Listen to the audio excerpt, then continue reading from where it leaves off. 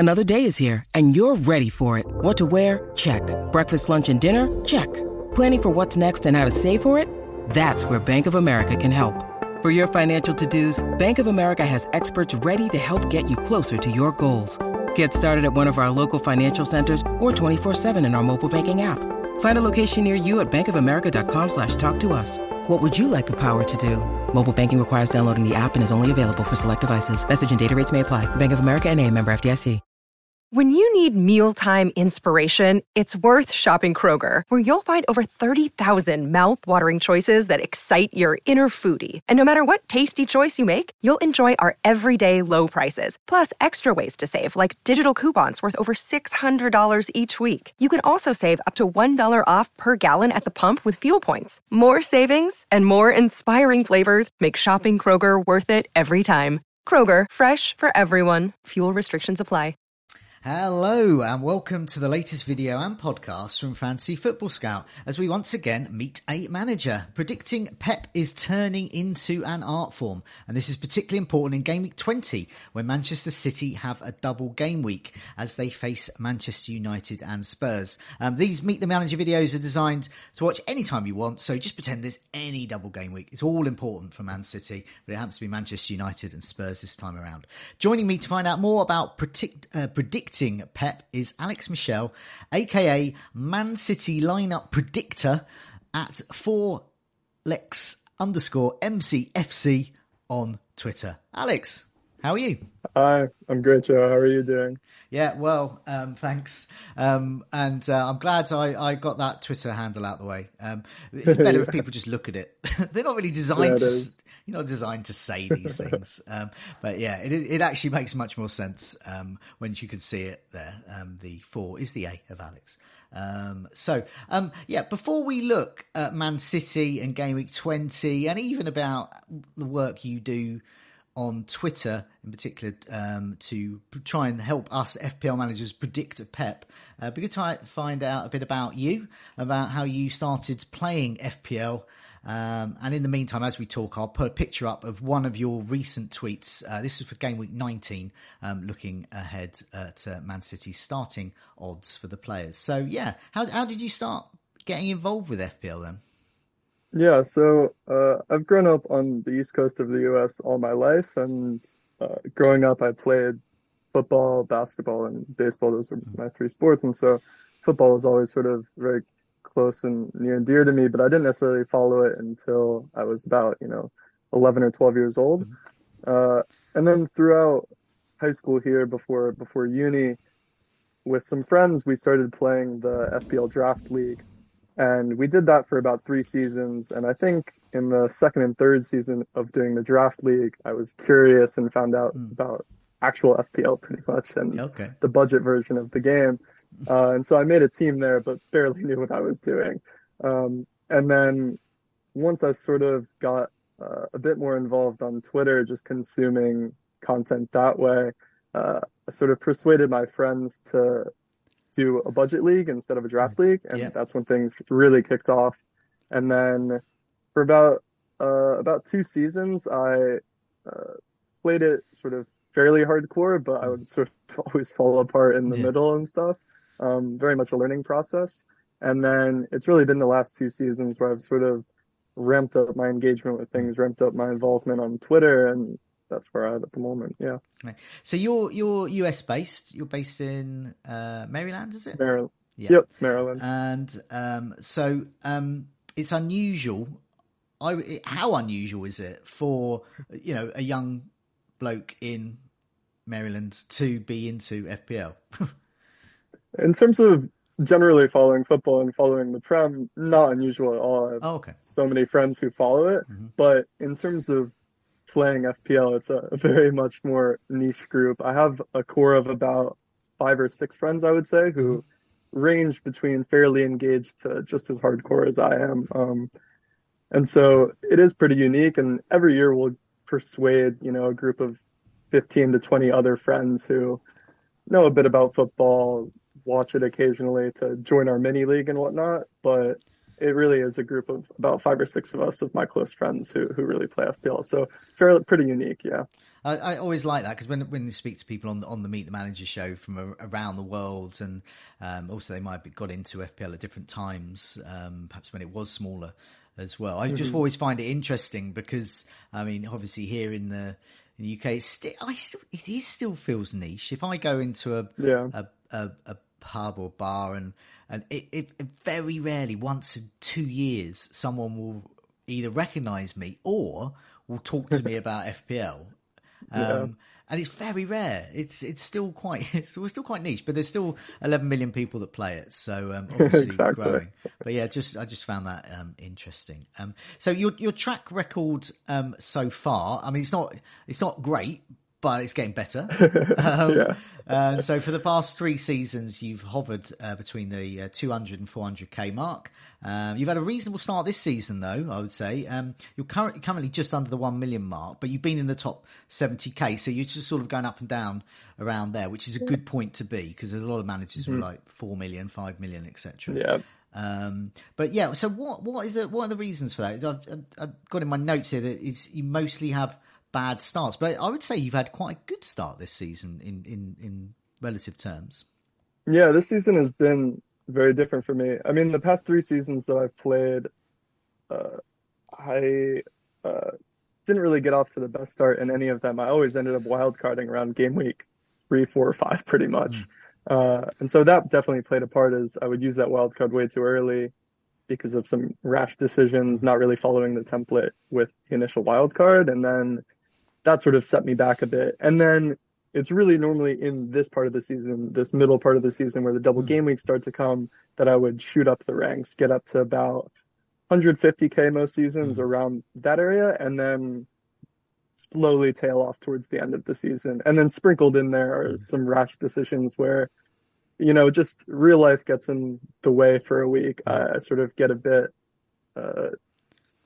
just not really involved with FPL, not really feeling it. Maybe sometimes want to have a bit of fun with the game. Like, I remember last season I tried to be a bit too clever, and City were playing Burnley in game week 8 or 9, I think, and Pope was out, as well as having an injury or 2 to their backline. So they had backup Peacock Farrell in goal, and Mahrez was pretty much nailed on for a start that game. And with how triple captains had gone the 2 seasons before, of like, we wait for double game weeks and no one really does anything, even then, I was like, let me take this opportunity and, you know, try put the triple captain on a nailed Mahrez against Burnley with the backup. And we beat them 7-0, I think, and Mahrez didn't get a single return. And then, of course, that's the season where everyone ends up going and triple captaining Salah and De Bruyne for 24 and 30 points, respectively. Well, I wonder, I mean, this time around, with Manchester City playing twice, and Mahrez in good form, I wonder whether that you'll be tempted again or others. I don't think so. As well. So you've recently graduated from university, but are you looking to do more FPL content? I put some of your content up on the screen. We'll talk about that in a minute, but are you looking to sort of ramp that up at all? Yeah, in a way. So pretty much I started doing FPL content last summer when I was sort of bored one day when the Euros were on. The game had come out. I was tinkering with a wild card, and I wrote this like 3,000 word article essay pretty much, just sort of breaking down my thoughts about different price structures. And I sent it on Twitter, and Surya from All About FPL messaged me back within a few hours pretty much saying that he loved the piece. And that's why I started writing for All About FPL, which is absolutely amazing site. And I started writing for them, and then obviously I had my final year of uni and didn't really have the time to devote to it. And so with this season, it's really been the first time where I've sort of gone hardcore into creating content and whatnot. And so for me, it's difficult because I'm looking for a job within the football design world, trying to write, do photography and design for a club or organization in the long term. But I also love FPL and love creating content. So I'm sort of stuck in this middle ground where, you know, I have the city predictions and threads and other stuff that I do that I can keep up consistently, even if I have a job. But then there's also the potential to expand things. So I'm sort of in a middle ground right now where things are a bit unclear as to where things are going. You're part of Emma, who is Jump the Wave on Twitter. She's been on the show, Meet the Manager.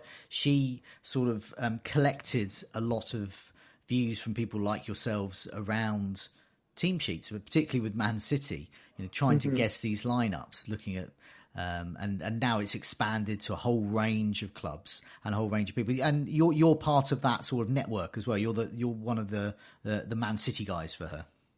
Yeah, I started predicting in Game Week 3 of this year. I reached out to her after I didn't know about it until this season, and so I reached out to her around Game Week 3, asked if I could start predicting. She added me in, and then just recently, actually around the restart, she'll always put out the sort of commentary for each of the clubs, and Quicksilva, who's on Twitter, who's an amazing guy, did the commentary in the first half of the season, but he had some other responsibilities taking over, so he passed over that to me, and so now I'm doing the commentary for that as well.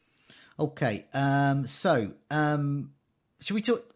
I mean, is there anything else you want to say around sort of your, what it's like being on Twitter doing this type of thing? But otherwise, we'll get on to how you predict Pep. Yeah, I mean, I think just one sort of general note is that, I'm 23 years old at the moment, turning 24 soon. And, I've only been doing Twitter consistently, doing content. I've been involved for a few years, but really only doing content for about the last year or so. And so I'm getting up there towards 10,000 followers at almost 8,500 right now. And the rise has been pretty spectacular. Well, people want to know the Man City lineup, don't they? Yeah, and so it's been sort of shocking for myself, but at the same time not, it makes sense. But sort of just to say to people out there that, if you are someone who's really interested in FPL and has a yearning to make content in a way, it can seem really daunting to start off, but at the same time, it's just, if you start putting out content that people enjoy and people want to interact with and people find valuable, then it doesn't matter, what age you are, how old you are, what gender you are, whatever, just make that content and go for it. And if you do it and devote yourself to it, and if you're doing stuff that's valuable, then the following and interactions and the sort of gratification for that will come. So that's just something I wanted to say. And podcasting as well. You're looking to start that. Yeah, so one of the things that I've done on Twitter, most notably along with predicting city lineups, is every now and then, typically about once a week or so, I'll put out a meta thread, which is pretty much relative to my team, whatever big idea I'm sort of thinking about at the moment. And I try to always curb those to be something that no one else is really talking about. Maybe like a sort of anecdote that you hear on a podcast that the FPL Wire guys or whatever or you yourself might note somewhere along the line, but people don't really go into detail of because we're so focused on these other things. And so I'm starting a podcast in about a month or so called the Meta FPL Podcast. You can find us on Twitter at Meta FPL Pod. And it'll be primarily myself. Sometimes my good friend Anthony from home will be my co-host. And that'll pretty much be a podcast about these meta ideas. And then also including interviews of people from around the community who can come on and talk about a very specific part of the game. And so the idea of that is sort of in a way similar to the Meet the Manager series, but also involving a bit of more core strategy ideas where that, maybe it'll be 10, 15, 20 episodes long. The idea is just to put that out over the next year or so that over the coming years, anyone who gets involved in FPL can go and reference that podcast and it'll sort of always be relevant. It won't be that sort of typical game week to game week pod.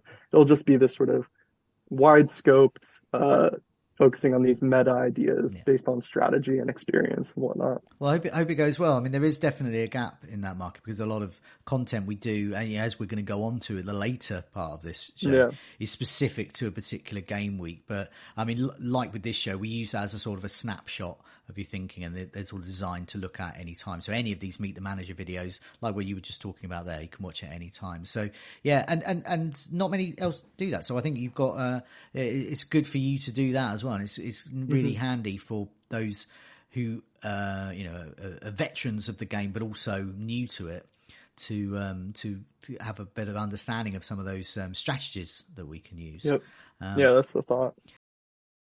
Did you hear that a Lionel Messi trading card recently sold for over $500,000 on Goldin auctions? Goldin is the leading and most trusted destination for some of the most significant pieces of sport and pop culture collectibles. And better yet, it's not just for high-ticket items. Goldin's new always-on marketplace and weekly auctions start at just $5. That means collectors of all kinds can enjoy the same quality, convenience, and seamless user experience that Goldin is known for.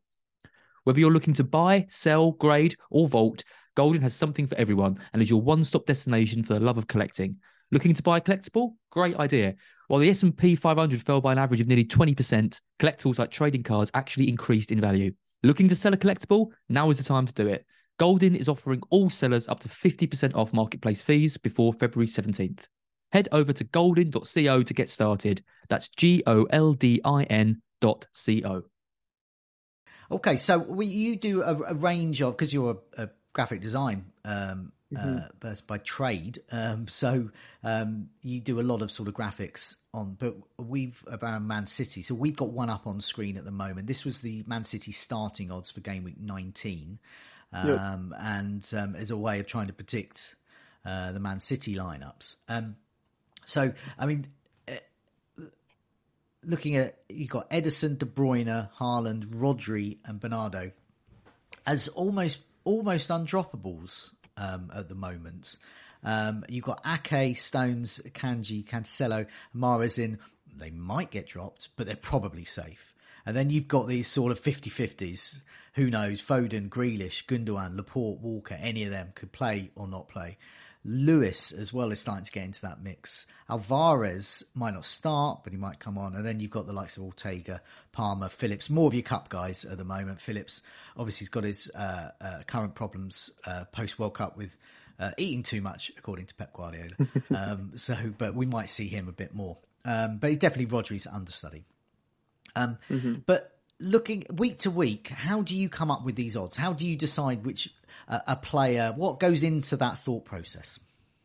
Yeah, so over the course of the week, there's always obviously the FPL deadline, and it's pretty much the night before the deadline is when I sit down and write this bed, sometimes the day before even, depending on schedule.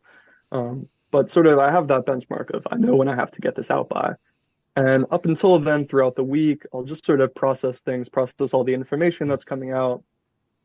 It's really just taking in everything in terms of the context, looking at the tactical ideas that Pep has expressed recently and what changes there are. Right now we're in this sort of revolution of tactics from Pep at City. Taking into account obviously injuries, fitness, the sort of more tangible things, listening to Pep's press conferences and, trying to read things from him. Obviously, you can't just listen to his press conference and expect everything Pep to say to be true.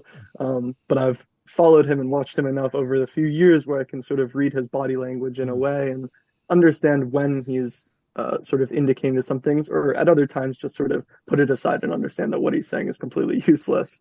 And so it's really just an influx of all these things, trying to process them internally. Throughout the week, maybe once or twice, I'll sort of check in on my judgment, see how things are going, see what I would predict at the moment.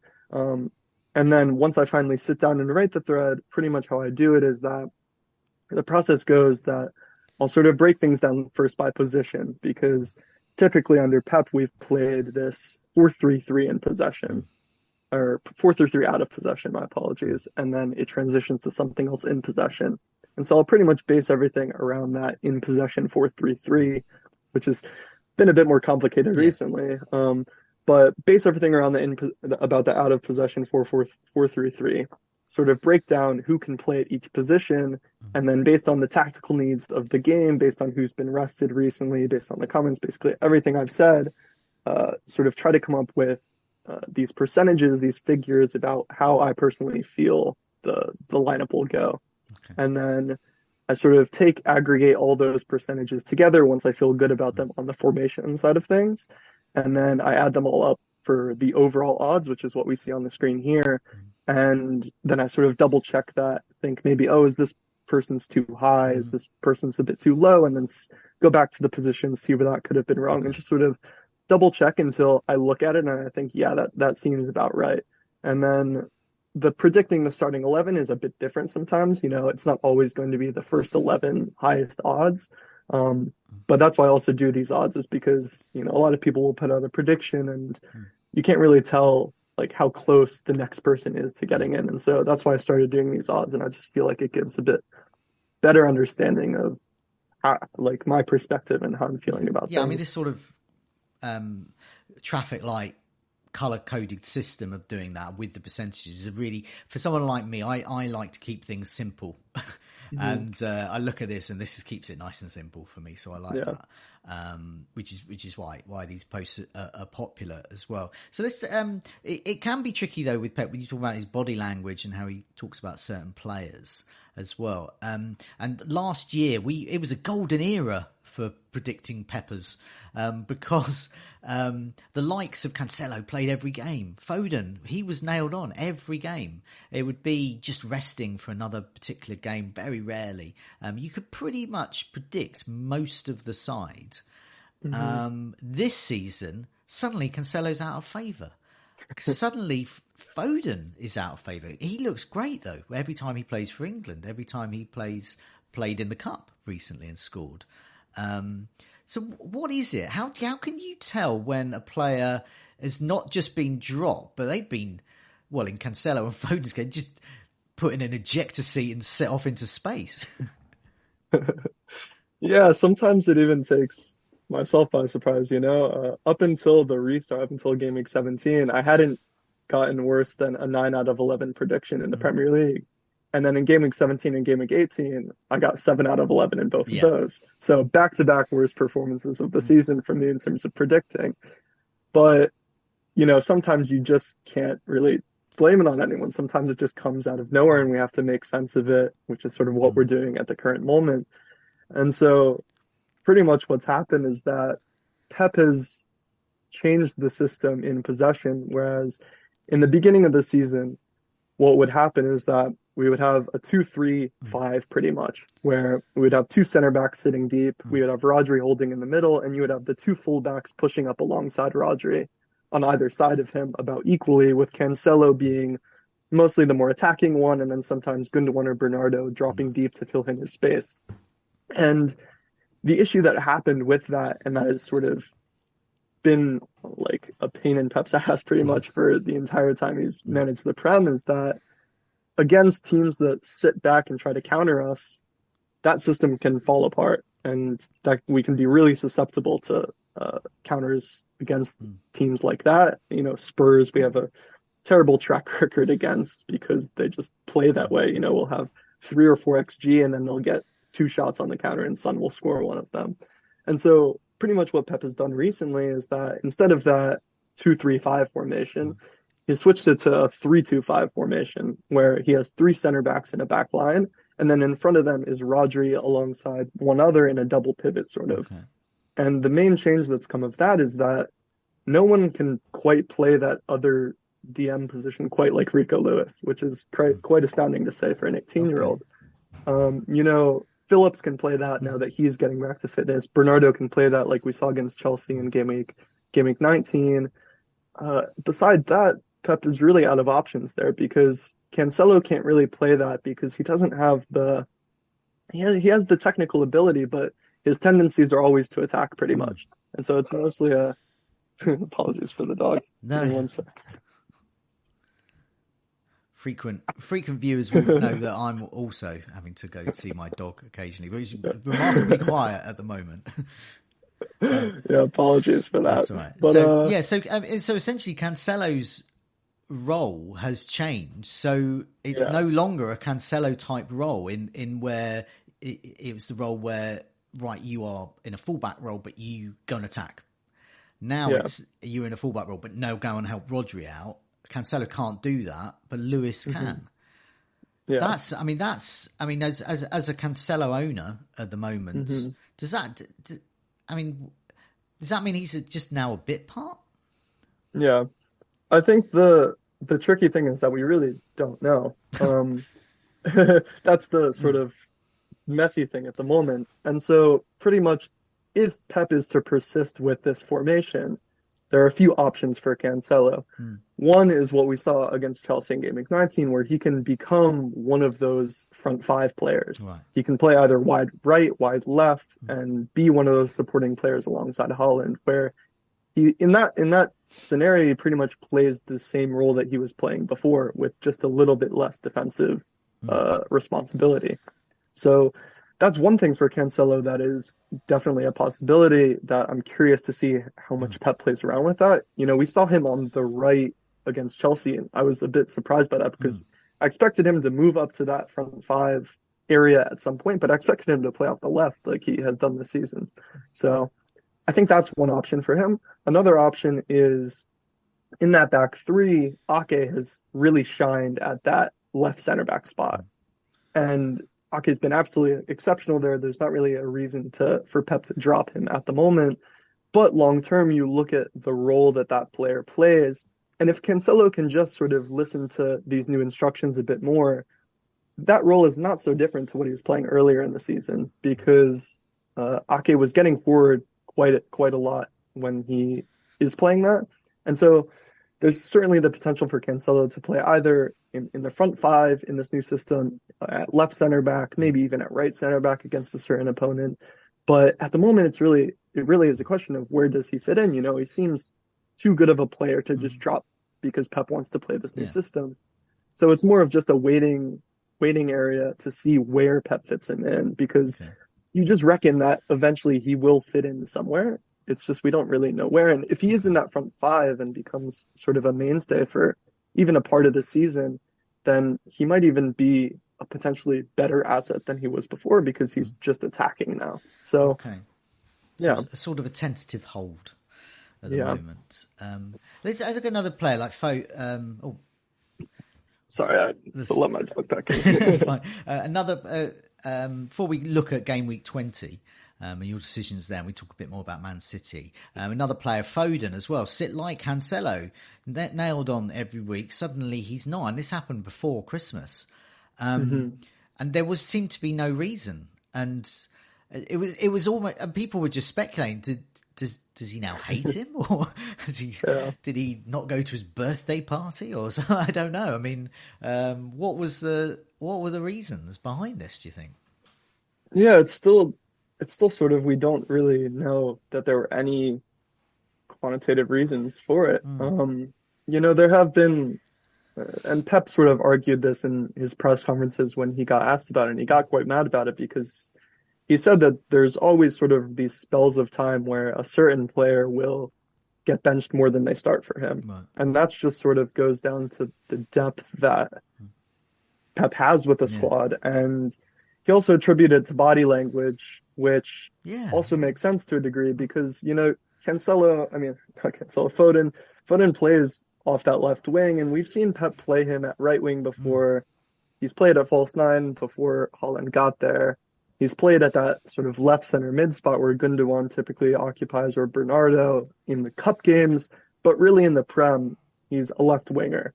And Grealish is also just a left winger. And so every week, Pep is sort of faced with the dilemma of he has to start one of them and he has to bench one of them unless he shifts Foden over to the right-hand side. And I think that's just what happened for that run of games and sort of in the past few games since the restart, is that for one reason or another, whether it's tactics in particular games, whether it's Grealish is just looking better in training, whether he's just a bit happier, whether Pep just thinks he's a better fit at the moment, Pep just preferred Grealish at that moment to Foden. And, you know, like you said earlier, anytime we watch Foden, he's amazing. Like, anytime I watch Foden play for City, it's like, how can you drop this guy? Yeah. But it really is, I just think, like, one of those tricky things that comes with the depth that City has, that at any moment a player, besides Haaland and KDB and Rodri, pretty much like any player could be dropped for one reason or another that we really don't know. And we can try to predict those things as much as we want, but sometimes there's just stuff we don't know in terms of Pep's judgment. So short answer, there really wasn't much of a reason for it besides rotation. Okay. And so it looks like Mahrez could be the new Foden. I say that loosely in that he's the guy in favour. He seems to be the first name on the right wing. Is that right? Yes and no. Yes, because he has been performing exceptionally. You know, Mahrez is one of the players at City that is very sort of form based, I would say. It seems like he goes through a spell every season, typically around starting in January or February throughout the spring, especially in the Champions League most times, where Mahrez just hits an incredible run of form. And you just think, once again, how can Pep drop this type of guy? Yeah.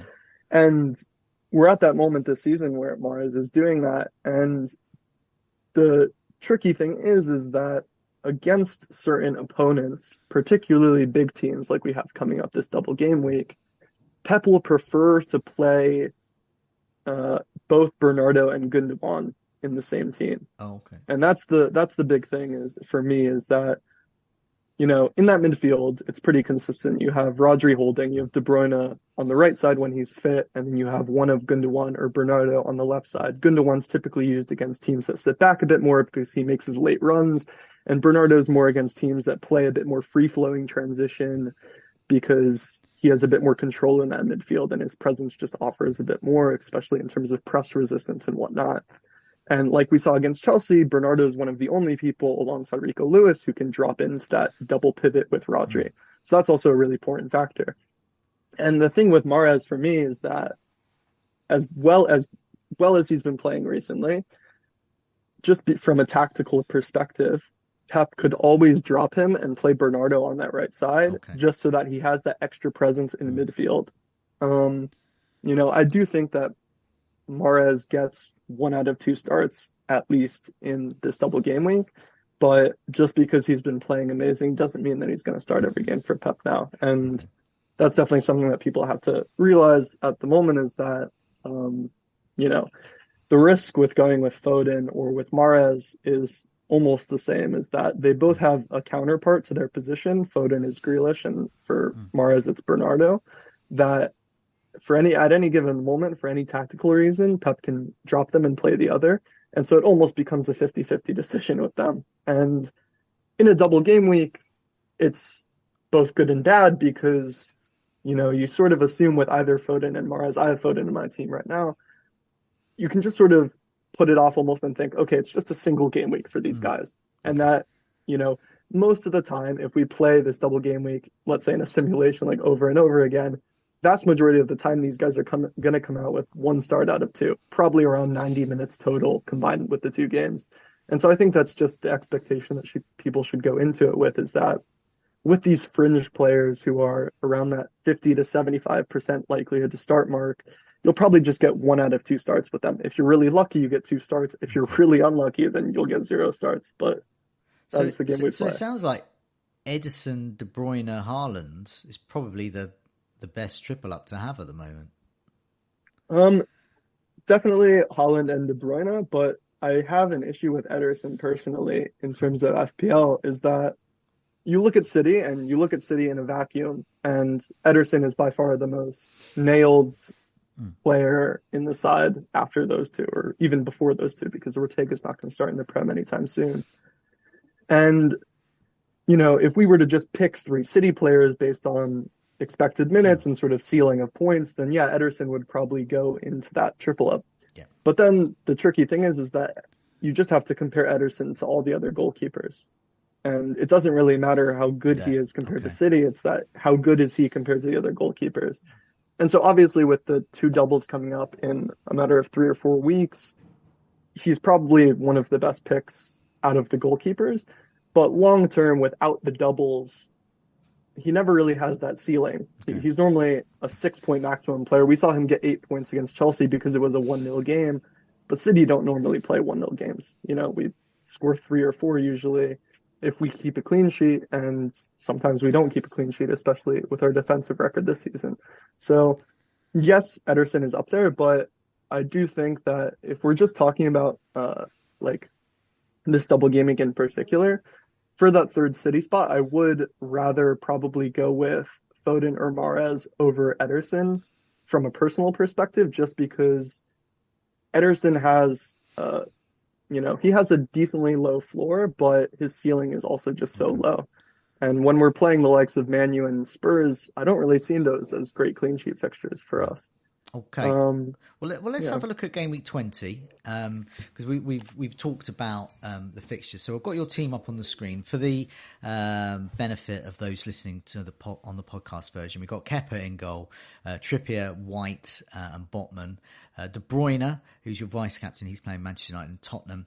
Fernandes, double fixture as well. Bruno there's got Manchester City, obviously, and then Crystal Palace. Foden, 2 fixtures, obviously. Rashford, 2 fixtures. Haaland, 2 fixtures. This is good.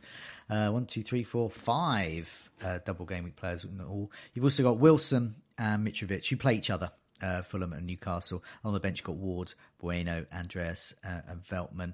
Also, just before we get your opinion about these players and what you're going to be doing as well, just a reminder to do press that like button and do subscribe as well. Do tell your friends to subscribe as well. Really helps us out and helps you to keep in touch with our videos and podcasts.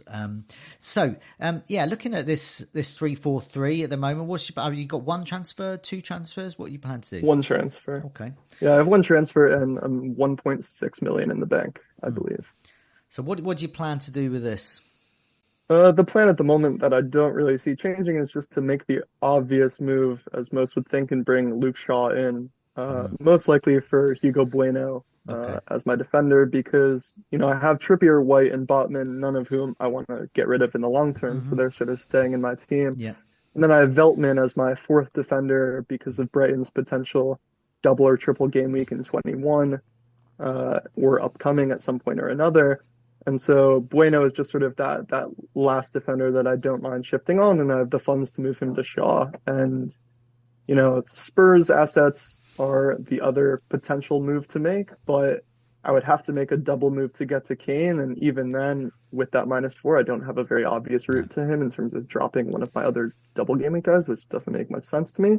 So my plan is just to bring in Luke Shaw for Bueno and then start him over either Mitrovic or White, depending on how I'm feeling based on Arsenal's clean sheet chances and based on if I want to hedge my bets with Mitrovic against my double Newcastle defense.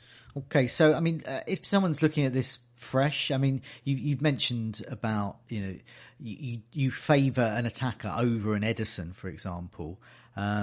So in terms of the best 3 Man City assets, who are the best 3 Man City assets? De Bruyne, Haaland, I would imagine, are 2 of yours. Who's the 3rd?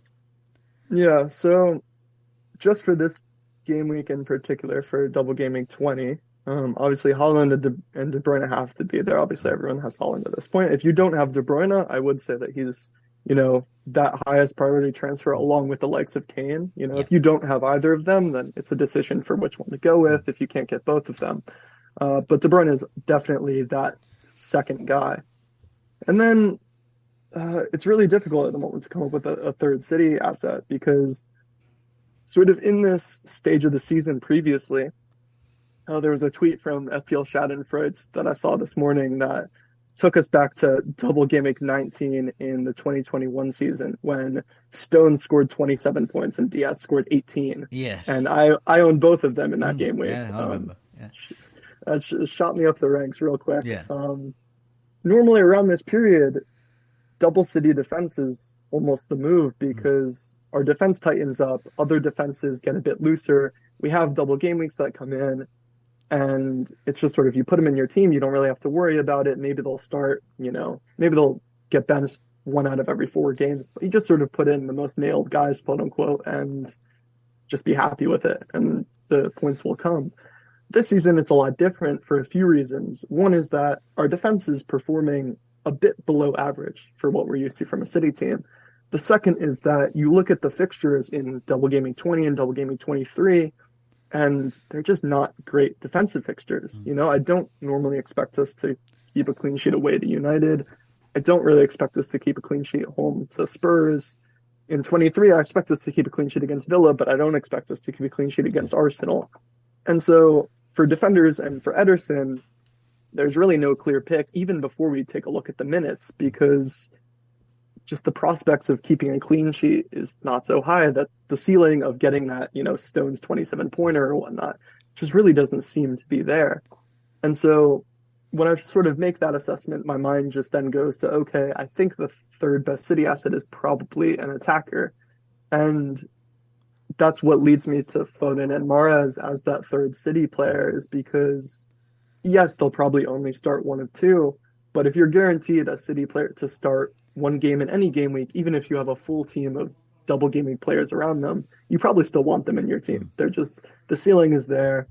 the floor is supposedly there. Obviously, you can still get unlucky and have them be benched 2 out of 2, but the odds of that are so low that I think you take the risk there. And yeah, and I think I mean, we can talk about Rico Lewis too, but yeah, I mean, cause, so for example, I'm a Cancelo owner, and I say that not just selfishly trying to get advice on my team, because so many people aren't. So many people have got rid of him as well.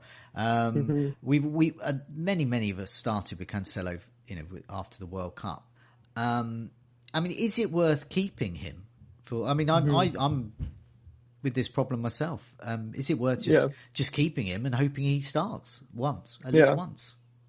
Yeah, and so like obviously I say that Foden and Mahrez are that third pick for me, but at the same time, that's only just saying straight up, like if we could make a scout team, who would I pick as the 3 City players? Yeah.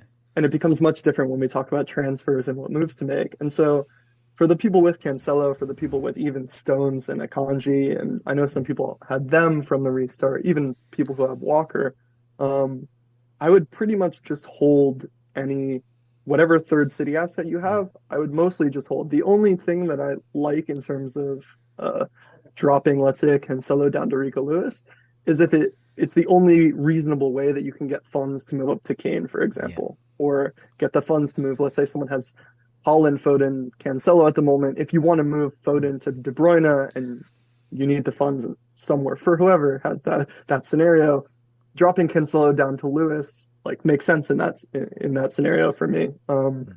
But if someone just has one transfer, let's say, and is thinking, oh, I don't want to hold Cancelo anymore, this has been too painful. Yeah. I don't want to go through this anymore. I don't like just that drop down to Lewis because, and I'll pull up my tentative starting odds. Yeah. Okay. Yeah. What exclusive is this? Yeah, so I'll put my starting odds out on Twitter tomorrow, and then I'll have my lineup predictions out the morning of the deadline. But at the moment, I have Walker, surprisingly to many, as the defender outside of Ederson, obviously, with the highest chance to start. Okay. And the reason for that is upon the restart, when we were all making our Game Week 17 wildcards, I was getting all these questions about who's the best City defender if we don't want Cancelo. And I went without Cancelo personally, just because I saw value elsewhere. And my response was that Stones is best for the short term and Akanji is best for the long term. And I still do think, the short term for Stones has passed. It was more the 3 game weeks that we just went through. But what I said about Walker for people that were on him is that at this point in his career, as good as Walker has been historically, Walker is now pretty much a piece in Pep's squad where he's utilized whenever we play a great team that has a really, really good left winger, especially. Okay. And so in this double game week, we're playing Man United, who have Rashford on the left, or maybe he'll play in the center, who knows, but Rashford, and when we play Spurs, they have Son. And so just look at those games, and from a tactical perspective, it just makes sense that Pep will want Walker to play against those guys to counter them. It's almost 100% in my mind that Walker gets 1 out of 2 starts. And it's very likely, I have it at about just over 50% odds right now that Walker will start 2 out of 2 games. Okay. So, but Walker is, from an FPL point of view, that's just half the story with Walker, because of course he doesn't have a lot of other attributes to him. So you're looking at, if you hope to get a clean sheet and 6 points, but that's probably what you're after with him. But nevertheless, exactly. He does in your view, and I think many other people would think that as well, that a good chance of starting at least one. Yeah, and then in terms of the other defenders, Cancelo and Laporte are in the next bracket. Even though Cancelo's been shifted around and sort of out of the squad in a way, I do think that sort of just from, I don't really know what to call this, but I don't think that Pep throws Rico Lewis into a derby away at Old Trafford. I just think that there's sort of some intangible there that, do you really want to, as good as he's been, do you really want to put in an 18-year-old? Yeah. I could scar him for life. Pretty much, yeah. So I don't know. I just think that it makes sense in my mind that Pep will revert to almost what we saw the first time when we beat Man U 6-3 was the backline was Cancelo, Diaz, Stones, Walker. Oh, okay. And obviously Diaz is out injured right now, but I think we pretty much see a return to that or something similar where Cancelo comes back in. Maybe we transition back to the old formation. Maybe Bernardo plays that DM role alongside Rodri. But it just seems like a game where we sort of return to that back line. And then against Spurs, sort of the inverse of that. I think that's a game where this new 3-2 anti-counter structure is really well utilized. And I fully expect Lewis to come back into that in the Spurs game. Play there because I just think that against the counter threat of Spurs, the way that Conte sets them up, I just think it makes sense to have that system there. And especially with a home game, there's not as much pressure on Rico, and you can still play Walker as the right center back there, and he can handle Son and whatnot. So that's sort of the thinking there. And in terms of the odds, like Cancelo and Laporte are sort of the next tier below Walker, and then Stones, Akanji, and Ake are all pretty much the same below them. And so there really isn't a clear defensive option. And like you say with Walker, there's not really another route to points there. Okay. So it just becomes really tricky trying to pick out one. And when people ask me about moving from one to the other, that's why my response is just pretty much just hold whichever one you have unless it enables a move elsewhere. And across the midfield, De Bruyne and Bernardo Silva, and attacking role, Grealish, Foden, which one will get the nod, do you think? Mahrez? Yeah, so we've always spoken about Mahrez possibly in doubt. Yeah, in terms of the odds, obviously Haaland, KDB, and Bernardo, I pretty much expect to start both. Bernardo, the least likely out of those three. Rodri, obviously, as well, although he's not an FPL option. And then with Foden, Mahrez, Gundogan, even Grealish, and Alvarez, Foden, Mahrez, Gundogan, and Grealish are all fairly similar in the odds for me. Sort of with the tactical idea that I was just talking about. Against Spurs, against a team that sits deep like that, Pep has seemed to favor Grealish on the left and Mahrez on the right. For whatever reason, because they sort of drag their men wide, they can play as wide as possible, take men on when they isolate themselves there. Whatever the reason is, it's sort of a pattern that's come up this season against these low blocks. Grealish on the left, Mahrez on the right, even though it's still sort of like 60-40 for both of them. It just tilts the scale a little bit. But so that's sort of what I expect in that Spurs game. And then against Man U, it's a bit bigger of a question mark as to how Pep sets up, because especially when he plays against these managers like Ten Hag, like these sort of tactical mastermind managers, Pep likes to try to outsmart them in a way, or he either tries to outsmart them, or he either tries to say like, screw you, I don't care what you're going to do, I'm just going to play my game and put the best team out there. And that's what we saw last time at Old Trafford, or when we played at the Etihad, and Foden and Haaland both got their hat tricks. And so it's a bit trickier for me in terms of like guessing that, but if I had to guess at the moment, and this will probably be how my prediction falls when I release the starting 11 predictions, that I expect a wing pairing of Foden and Bernardo against Man United, but then I expect Grealish and Mahrez to play against Spurs. Okay. And so I definitely expect sort of like a 1-in-1 swap for each that's going to give a lot of people who are thinking of investing in Man City's midfield something to think about there. It sounds like you're going to get a game, and that single game could get you more points than two games from, say, Ederson, or indeed Walker if he does play twice. Just before we go elsewhere with your team, you got any sort of long-term plans with this? I mean, there's no Liverpool, for example, at the moment. You're quite happy with that? And what else do you think? Are you just waiting for sort of more double game week announcements? Yeah, I mean, the plan from here on out is pretty much just to roll transfers and use them to bring in double game week players. I mean, it's always fairly straightforward at this point in the season in my mind, and that's why I sort of like this and succeed in this period, is I get to sort of take my hands off, like, just not think about certain things for a little bit and just bring in sort of the obvious moves, and in the long term they go well. One thing that I do want to do before we got the double game week announcement for Man United, the plan had been to bring in Saka for Bruno eventually. I really want Saka back in, or Odegaard. Yeah. especially I want one or both of them long term. That's sort of the main plan for me. And then aside from that, pretty much just playing the doubles as they come. My Game Week 17 wild card, I was picking between, because I was sort of set on Bruno without Ronaldo, of like, oh, he's going to go back to just the hopefulness that he would return to that sort of main man role, which he hasn't. But I was set on that, and so the decision became, who do I go for between Foden and Saka for a few weeks before I bring the other one in for Bruno? And silly enough, of course, I went for Foden, who performed so much worse than Saka over that period, but so it goes. Yeah, no, I mean, I agree. That's something for my team as well. I'm looking at Odegaard or Saka long term. I think they're great options there. Hey, Alex, thanks so much for joining me. Good luck with Game Week 20. Good luck with the rest of the season. Good luck predicting Pep this week and beyond. We've got your Twitter handle up on screen at 4lex_MCFC. For those listening on the podcast, do check out Alex's Twitter account there. Listen out for his future podcasts as well, because it's packed full of really good information there. Through Emma Jump the Waves collection of experts looking at trying to predict Pep, predict Conte, predict Potter, which is I'll tell you what, that'll be a long show for another time for whoever's brave enough to do that. And but yeah, thanks a lot for your time, Alex, and good luck, and pleasure to meet you. Thank you so much. Thank you for the opportunity. It was a pleasure.